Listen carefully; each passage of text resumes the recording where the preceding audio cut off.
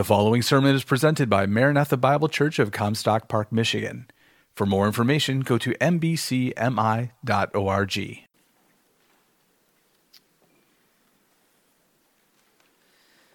The text we're going to be looking at this morning is from 1 Peter. We'll be in 1 Peter chapter 4, verses 12 through 16. The title of the message is Responding Well to Suffering. Responding well to suffering. You know, as we think about suffering and persecution, it's not something new for the Christian. It's not something that's surprising to us. In our text this morning, we're going to see that. You see suffering from Jesus Christ through the apostles, through the early church fathers, all the way up through the Reformation to the modern age. There's suffering that's going on in the church. In our text this morning, Peter's addressing this text to a group of individuals who were about to enter into a major time of persecution. It's really the first great persecution that they're about to enter into. You see, it was July of 64 AD, and Rome had burned to the ground. It was completely decimated. 2/3 of the city was destroyed. Thousands of people had died. Thousands more had been displaced or homeless. And so this was the situation they were in. And what happened was the people began to blame this on the emperor at the time, whose name was Nero. They started thinking, well, Nero wanted to build a new palace. So he wasn't there, but perhaps he had his generals or his soldiers burn the city down so he could build a new palace. By the way, if you've ever been to Rome, where the Colosseum is now, that's where Nero's palace was. But this was the rumor that was going around, that Nero had started this fire. So he had to do something about this. He had to switch the blame to somebody else because he didn't want an uprising. He didn't want the people to overthrow him. So what he did was he chose this relatively small group of people in this new religion that was kind of growing called Christians. And he blamed it on them. I want to read an excerpt from Fox's Book of Martyrs. If you've never read that, I would recommend it. It's a great book. It can be depressing or joyous at the same time. But I want to read an excerpt about this whole account of the fire. So it says, "This dreadful inferno continued 9 days. When Nero discovered that he was being blamed and that the people had a growing hatred for him, he determined to lay the blame upon the Christians in order to excuse himself and also to give him the opportunity to indulge in his perverse desires with new cruelties. This was the occasion of the first persecution, and the atrocities exercised on the Christians were so wicked that even the Romans themselves began to sympathize with the Christians. Nero tired himself coming up with new forms of horrendous, cruel punishments for the Christians, punishments that only the most infernal imagination could design.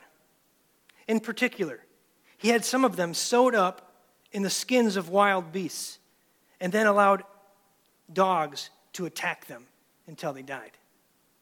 Others he dressed in shirts made stiff with wax and fixed them to wooden posts, setting them ablaze in his gardens in order to illumine his gardens for his parties. This persecution was general throughout the whole Roman Empire, but rather than diminish the spirit of the Christians, it emboldened them. In the course of this persecution, St. Paul and Peter were both executed. This was the first major persecution that we see in history, but it wouldn't be the last. You see persecutions under Diocletian, one of the other emperors, Marcus Aurelius, all these persecutions. And then you come down into, closer proximity to us, the 1500s. In the 1550s, you had a woman come to the throne named Mary Tudor. Now, a little background on Mary. She was the daughter of Henry VIII. Now, Henry had ushered the Protestant Reformation into England. It wasn't for good motives, though. You see, Henry wanted to get a divorce from Catherine of Aragon, and the Pope wouldn't let him do it. So Henry said, fine, I don't need you. I'll just bring the Protestant Reformation to England and I'll become the head of the church. Thus, the Anglican Church began with Henry as the head. Well, Henry dies and his son Edward becomes king. Edward's a very sickly young man. He only lives to about 16 and he dies. He was a Protestant as well. He actually had conversations with John Calvin. So the Protestant Reformation was taking hold in England. Edward dies. His sister Mary becomes the queen. Mary is an ardent Catholic. She hates the Protestant Reformation, so she wants to bring England back into the fold of Rome. So she begins executing all of these Protestant reformers. She executes, you know these people, Hugh Latimer, Nicholas Ridley, Thomas Cranmer. She executes them all. She burns them at the stake. But it wasn't just people like these high-profile individuals. It was people just like me and you. There's one account of a young lady named Alice Driver. Alice was executed in November of 1558. But before she was executed, she was young. She was probably 17, 18 years old. Before she was executed, she was brought to the closest big city near her, it was called Ipswich. And she stood before Sir Clement Hegum. And he told her to recant her faith, and she wouldn't do it. He told her to recant. There's no way that she would accept transubstantiation. She just wouldn't accept the Catholic doctrines. And in this conversation, she compares Mary Tudor, or how we know her as Bloody Mary, to Jezebel.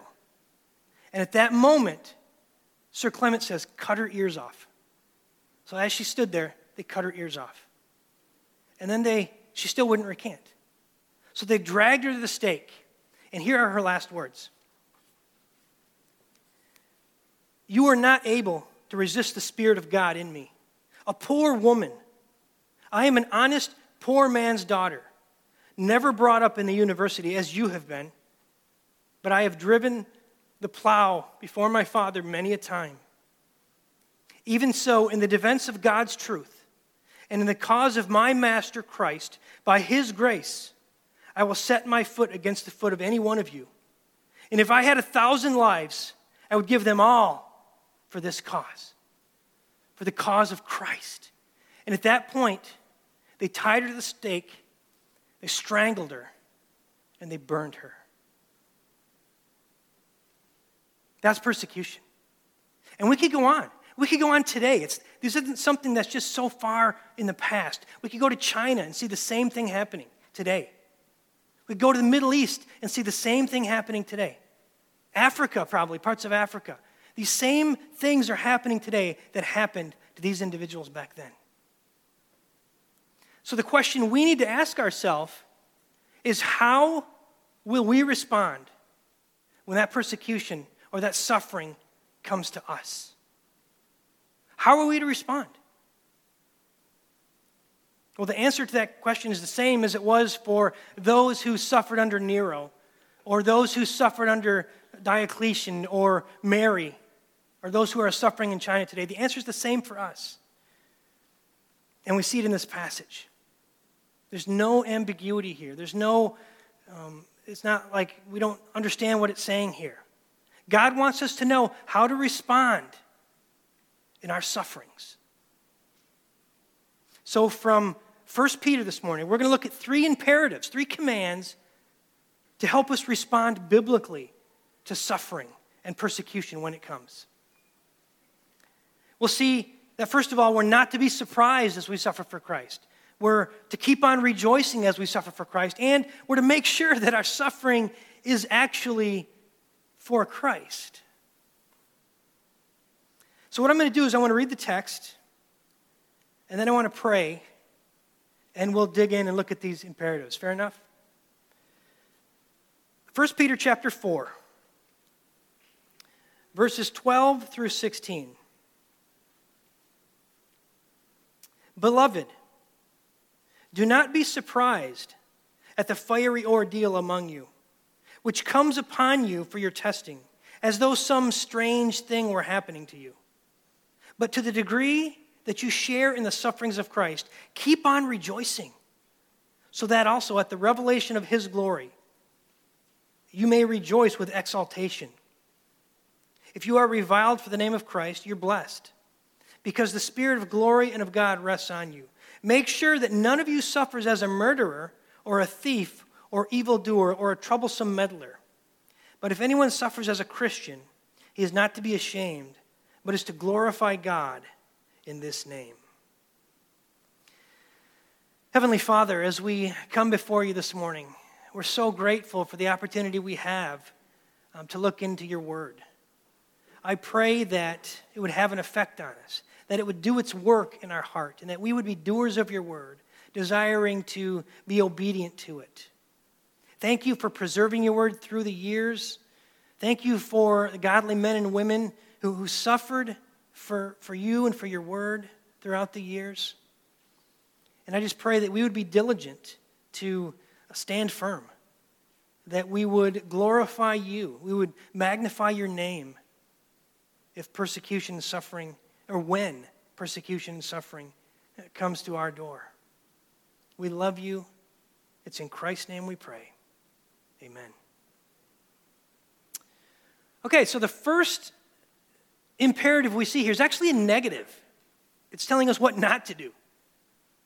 Look at verses 12. We're being told not to be surprised as we suffer for Christ. Verse 12 says, "Beloved, do not be surprised at the fiery ordeal among you, which comes upon you for your testing, as though some strange thing were happening to you." Now, first of all, notice who Peter's addressing here. He starts off with beloved. That's a term of endearment, an intimate term that you use for your children, beloved.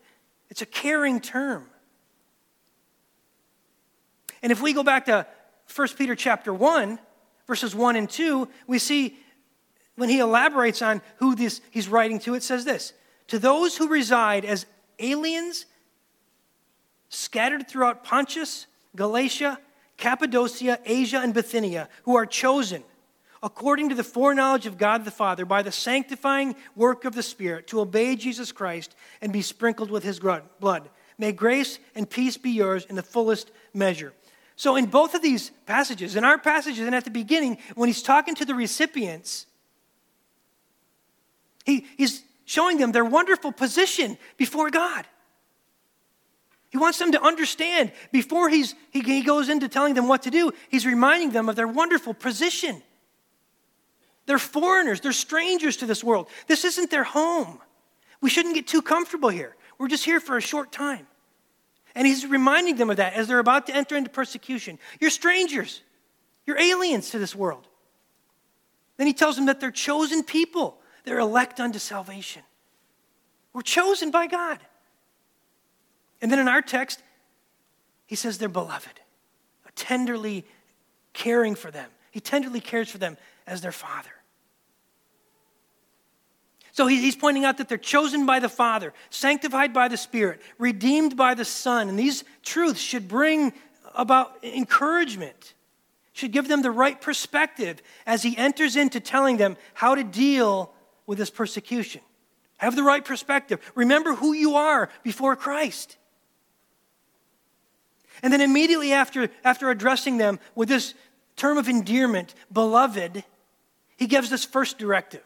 And he says, "Do not be surprised at the fiery ordeal among you, which comes upon you for your testing, as though some strange thing were happening to you."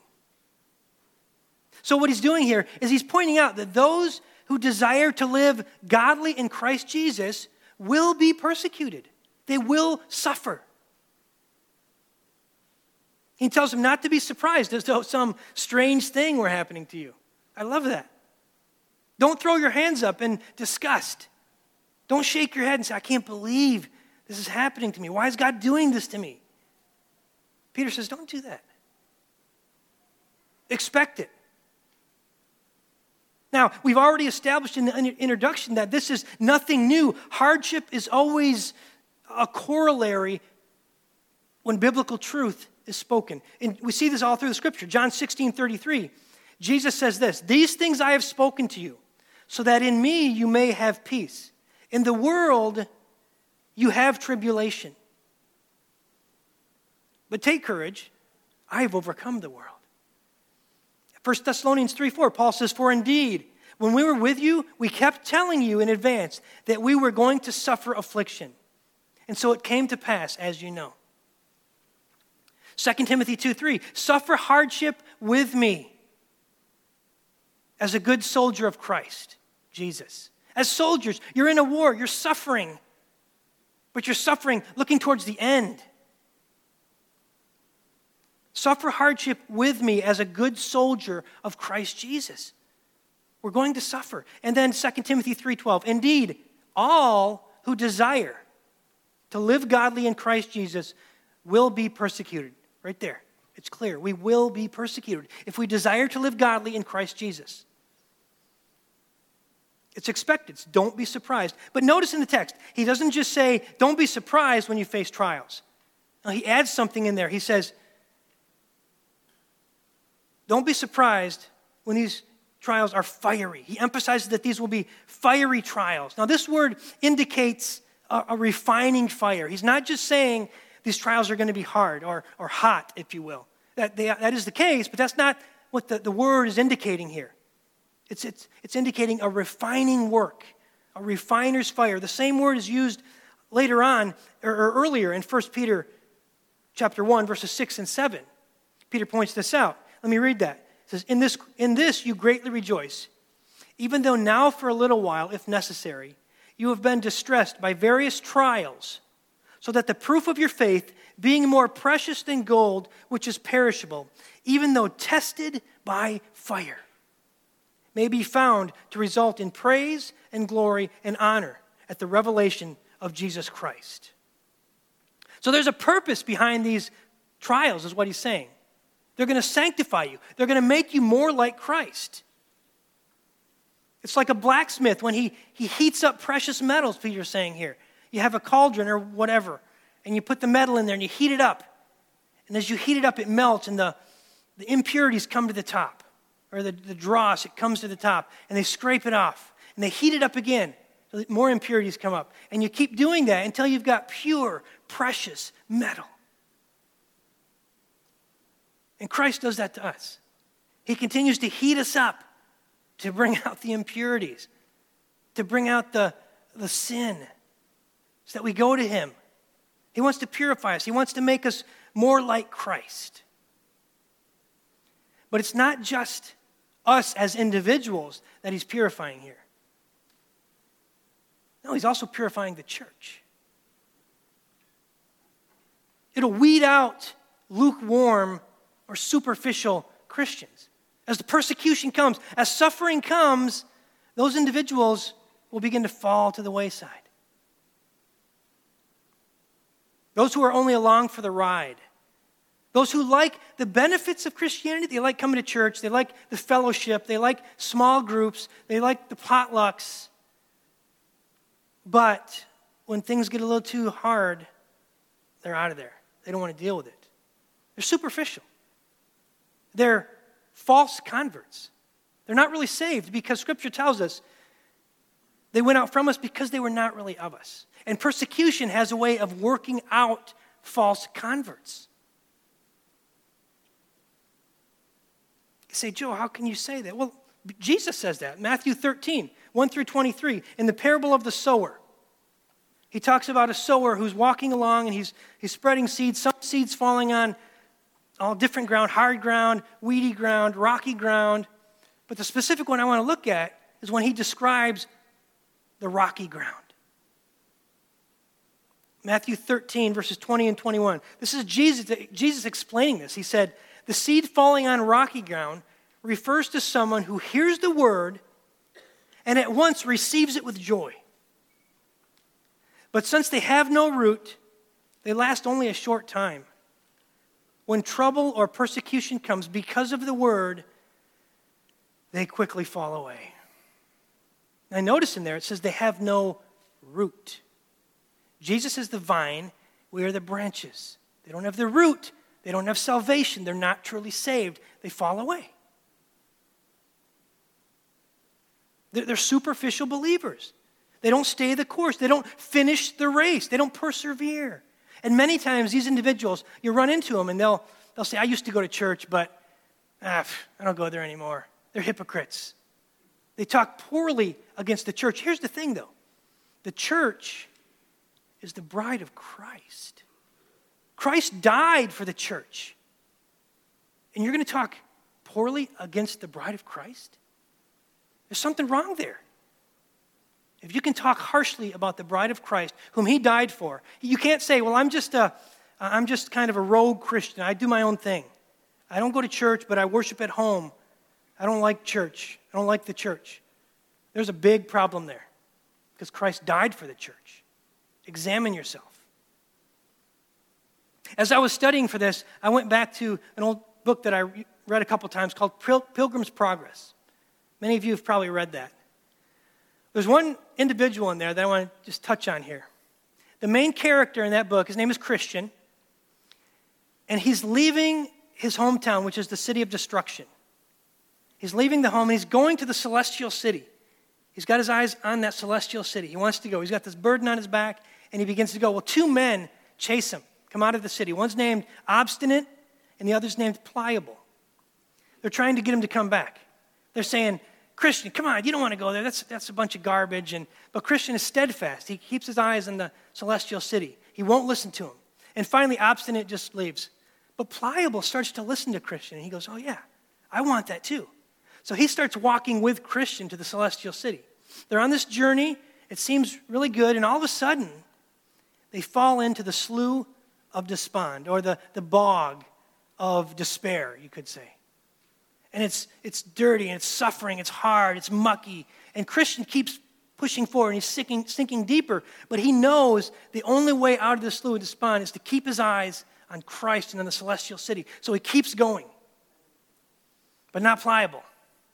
Pliable gets mad. And he turns around and says, forget this. I'm going back to the city of destruction. And he turns around and he goes back. He didn't press on. So let me ask you today, are you willing to face extreme persecution, even to the point of perhaps death?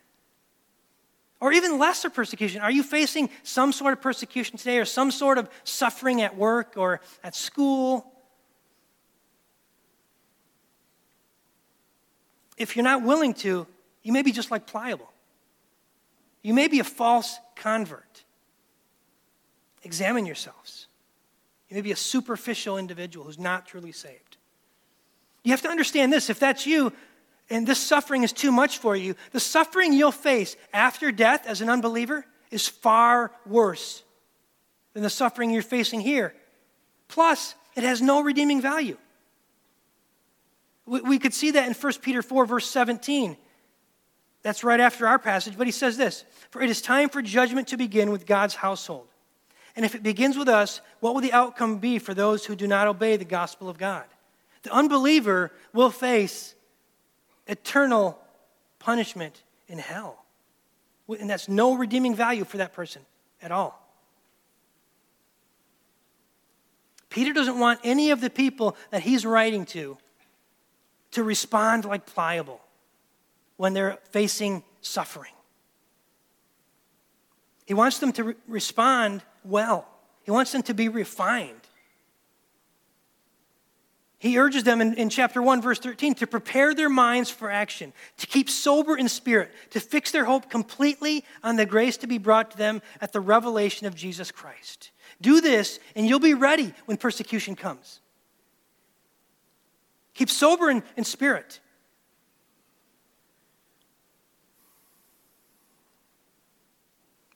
Be renewing your mind through the Word. Be in prayer. Be in communion with fellow believers. Do this, and you won't fall into the slough of despond. Or if you do, you'll be rejoicing. Because you know who you are before Christ, and you know who Christ is. You know that He saved you in your position before Him. So you won't turn back. You'll persevere to the end. So let me just get real practical here. How will you fare on that day? Say, if the government tells you, if you gather together in church, you may be fined or arrested or put in jail. Now we say, oh, I would stand firm. Really? Examine your heart. Would you really stand firm? Would you be like Alice Driver or Nicholas Ridley, Hugh Latimer? If your work, the organization that you work for, they come to you and they say, okay, we're changing things a little bit. We need you to sign this paper here because we're going a different direction. And we need you to sign this paper saying that you are in full, complete support of the LGBTQ agenda. And if you're not in full support and you don't go with us to the parades or whatever else, you're going to be fired. How will you respond? If the words of the Bible are labeled as hate speech by the federal government, and to speak them or even reference them could cause you to be fined or arrested, what would you do? How would you respond? And I know we think, well, that's not going to happen. Well, Peter says, don't be surprised when this fiery trial comes upon you, as if something strange is happening to you. Don't be surprised.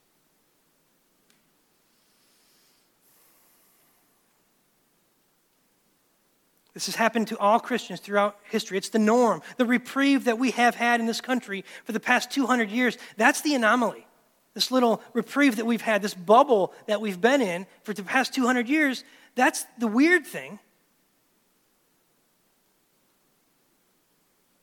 We're never promised in Scripture anywhere that life is going to be easy, that we're going to prosper in, financially or all these things. We're not promised that. We're promised the exact opposite, as we just saw in those texts.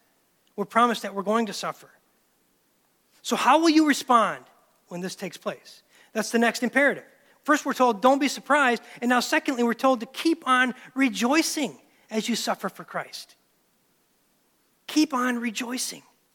Look at the text, verse 13. But to the degree that you share the sufferings of Christ, keep on rejoicing, so that also at the revelation of his glory, you may rejoice with exaltation. What does that mean? What does he mean by that? To the degree that you share in the sufferings of Christ. Well, how did Christ suffer? What did Christ suffer for? Christ suffered, one, for speaking the truth. He spoke as one who had authority and not as the scribes and Pharisees, right? They would say that to him all the time. He's one who speaks with authority and not as the scribes and Pharisees. He would say many times in Scripture, you have heard it said, but I say to you. His words had authority. And they persecuted him because of that. So when you speak the truth of God, you're speaking with authority. You will be persecuted. Now make sure you're not being persecuted for your arrogance or your being a jerk. The gospel should be what offends. But we'll look at more of that in the next point. But if you're suffering for preaching the truth or teaching the truth, you're sharing in the sufferings of Christ. Or if you're suffering for living a holy life or desiring greater sanctification in your life, you're sharing in the sufferings of Christ. So when you face this, how should you respond? Should you complain or grumble? Should you seek vengeance or revenge? Should you riot or protest and demand your rights? My rights have to be protected. Is this how the Christian should respond to suffering and persecution? No. The text here tells us we're to rejoice in our sufferings. But he doesn't just say rejoice. That aspect of the text there, he says, keep on rejoicing. That has an ongoing and a steadfast meaning to it. This is in the present. It's imperative. It's indicating an ongoing action. It's not just a one-time thing. You did it one time. No, it's ongoing. You continually are rejoicing, no matter how hard things get. In fact, the harder things get, the more you should rejoice. Not because of your circumstances, once again, We don't rejoice if our circumstances are, or we rejoice if our circumstances are bad, even though we may not be happy. Happiness is dependent on our circumstances, but our joy is dependent on who we are before Christ and who Christ is. Our joy comes from that, and we rejoice. Now that phrase, keep on rejoicing, it also indicates a steadfastness, an unchanging. So, in other words, you were rejoicing before the suffering began. The suffering starts, you continue to rejoice. If you don't die and the suffering ends, you continue to rejoice. It's steadfast. It's the same. You keep on rejoicing. It's not based on your circumstances. I mean, that just ties back to verse 12, where Peter tells us not to be surprised, but keep on rejoicing, as you did before. You're not surprised because you were rejoicing before. You're going to keep rejoicing. Rejoicing, you rejoice knowing that through these trials, you're being refined. You're being made more like Christ. We need to change our whole perspective on this. We're being made more like Christ. See them as a cause to rejoice. Now the world, I understand, the world doesn't understand this. They see no redeeming value in suffering or persecution. They just want to get around it. They want to get through it. They want it to be over. They don't see the refining work of suffering. There's a story of two farmers. I don't know if this is true, but it's a good illustration, so I'm going to use it. There's two farmers. They lived right next to each other. And they would come out on their patio. One was an atheist, one was a Christian. They come out on their patio and they'd talk once in a while. Well, they both had these big pumpkin patches. Well, one season, the Christian's pumpkin patch froze and it was destroyed. But the atheist, his flourished. He was blessed. So one day, they come out onto their porch and the atheist couldn't resist because he was always mocking the Christian. He looks over and says, "Hey, what happened to your God? How come my patch flourished while yours died? How come he's letting you suffer but not me?" And the Christian looks at him and says, "Because God is growing men, not pumpkins." He knew that the suffering was for his good.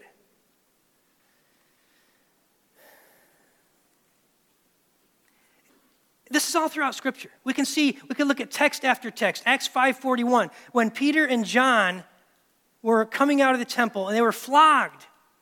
It says this in Acts 5:41. So they went on their way from the presence of the council, rejoicing that they had been considered worthy to suffer shame for his name. They were rejoicing. We also see Jesus tell us this in Matthew 5:11 and 12. He says, "Blessed are you when people insult you and persecute you and falsely say all kinds of evil against you because of me. Rejoice and be glad, for your reward in heaven is great. For in the same way they persecuted the prophets who were before you." You're blessed if you're going through these sufferings. You're being persecuted for his name. You're blessed. And then the one that we all know, you probably almost all have this memorized, James chapter 2, verses 1 and 3. "Consider it pure joy, my brethren, when you face trials of many kinds, knowing that the testing of your faith produces endurance." Produces endurance. So we're to rejoice in our sufferings. And this rejoicing should be ongoing. It should be steadfast all the time. We're to keep on rejoicing. But also in verse 13, we see that it should be enthusiastic. Not like Eeyore from Winnie the Pooh. "Oh, thanks for noticing. I'm okay, I'm fine." No, it says it should be enthusiastic. Verse 11, "Keep on rejoicing, so that also at the revelation of his glory you may rejoice with exaltation." When Christ comes back, we're going to see him in his full glory. No longer will that glory be veiled. Praise the Lord. That, my friend, should bring about rejoicing, exaltation. Blissful, ecstatic, overwhelming rejoicing, knowing that. As we look toward that day, that should bring about the same enthusiastic rejoicing now, because we know we're going to be a part of that. We're new creatures in Christ. We're never going to experience hell. So we've seen the negative directive, first of all. Don't be surprised when suffering or persecution comes upon you. And then secondly, we've been told to keep on rejoicing. So that's the positive. The negative, the positive. And then the third thing that Peter tells us here is more of a contemplative. Think about this. That's what he's saying. And it is to make sure your suffering is for Christ. Verse 14 through 16. We talked about that a little bit, but look at the text. If you are reviled for the name of Christ, you are blessed, because the Spirit of glory and of God rests on you. Make sure that none of you suffers as a murderer or a thief or an evildoer or a troublesome meddler. But if anyone suffers as a Christian, he is not to be ashamed, but is to glorify God in this name. So here he's giving a contrast regarding these two different reasons for suffering. You have the praiseworthy suffering, and you have the deserved suffering. Now, the praiseworthy suffering we've touched on quite a bit, but let me just read it again, verses 14 and 16. If you are reviled for the name of Christ, you are blessed, because the Spirit of glory and of God rests on you. And then verse 16, if anyone suffers as a Christian, he is not to be ashamed, but is to glorify God in this name. So, suffering that takes place because you're living for Christ, all those things we talked about, that is praiseworthy suffering. It's praiseworthy. It should cause you to rejoice. If this is happening to you, take courage, remembering that you're blessed, that you're chosen of God, that you're His elect. You're set apart as His child. The text tells us that the Spirit of glory and of God rests on you. In other words, the same Spirit that rested on the Messiah rests on you. The same Spirit that raised Christ from the dead is in you. Rejoice. Don't be ashamed when you suffer for Christ, but glorify God in His name. It's just reinforcing that aspect that we already talked about. But then you have the second aspect he's talking about here, and that's the deserved suffering. The deserved suffering in verse 15. Make sure that none of you suffers as a murderer or a thief or an evildoer or a troublesome meddler. So examine yourself. Don't cry, persecution, persecution, if you're getting exactly what you deserve. Or, as we said earlier, if you're being arrogant, if you're being a jerk. I find it interesting here in the text that we have two terms that are obviously condemnable to most people, right off the bat. Murder and thievery, being a thief. Make sure that none of you suffers as a murderer or a thief. We understand the consequences of these acts are justifiable punishment, even to the point of the death penalty. The third term, evildoer, that's more of a general term. It just encompasses all crimes. When you're breaking the law, Peter's saying, if you're breaking the law and you're punished for it, you're not being persecuted. You're getting what you deserve. They've committed a crime, you're getting what you deserve. We see that in Romans 13, right? Paul says, when talking about governing authorities, we're told, if you do what is evil, be afraid, for the government does not bear the sword for nothing. It has been given authority by God to punish evildoers. So if you're breaking the law and you're getting punished, don't be surprised. So make sure that you're not suffering for doing these things. But then he adds a fourth category. And that category can sometimes take us by surprise. We read that, we're like, why didn't he just add that with evildoers or evil deeds? Look at the text. Make sure that none of you suffers as a murderer or a thief or an evildoer. Then he adds, or a troublesome meddler. What is that? What's he talking about there? Why didn't he just add that with evildoer? Well, the word literally means one who meddles, or could say interferes, gossips, or pries in things alien to their calling. That's what it means. So basically a troublemaker or an agitator, As Christians, you're never to be a troublemaker in society, an agitator in the society. Because of the context of where Peter's writing, remember, to those individuals who are about to be persecuted by Nero, we can understand that Peter's talking specifically here about political activism, sinful political activism, or civil agitation. Disruptive or illegal activity that interferes with just the everyday flowing, work of society, government. It's just every day it's moving along, and you're interfering with that. Whether it be rebellion against Rome during the time that Peter's referring to, or riots in downtown Grand Rapids, or riots at the Capitol building. If you suffer for doing these things, you're facing the consequences for your actions. You're reaping what you sow.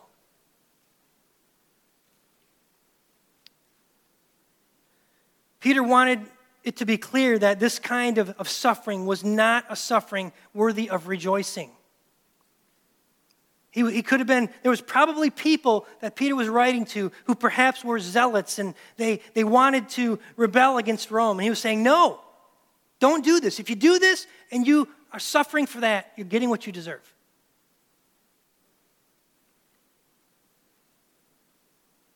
So, as we strive to live holy lives in this world and things get much more restrictive for Christians, and as persecution perhaps comes to our front door at some point, remember these imperatives and put them into practice.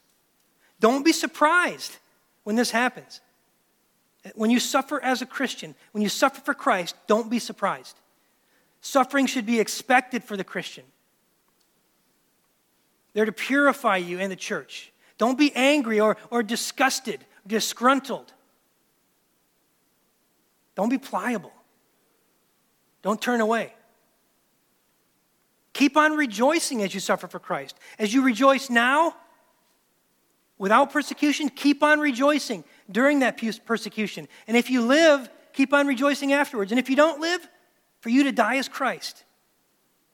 To live as Christ, to die as gain. And then make sure your suffering is for Christ. If you're suffering for civil disobedience, you're receiving the consequences for your sin. And unless the government's asking you to do something that's contrary to Scripture, unless they make a law that tells you you can't come to church, you can't read your Bible. But if it's just a reasonable law of the land, and you're disobeying it, you're sinning. Because God gave them the authority in Romans 13.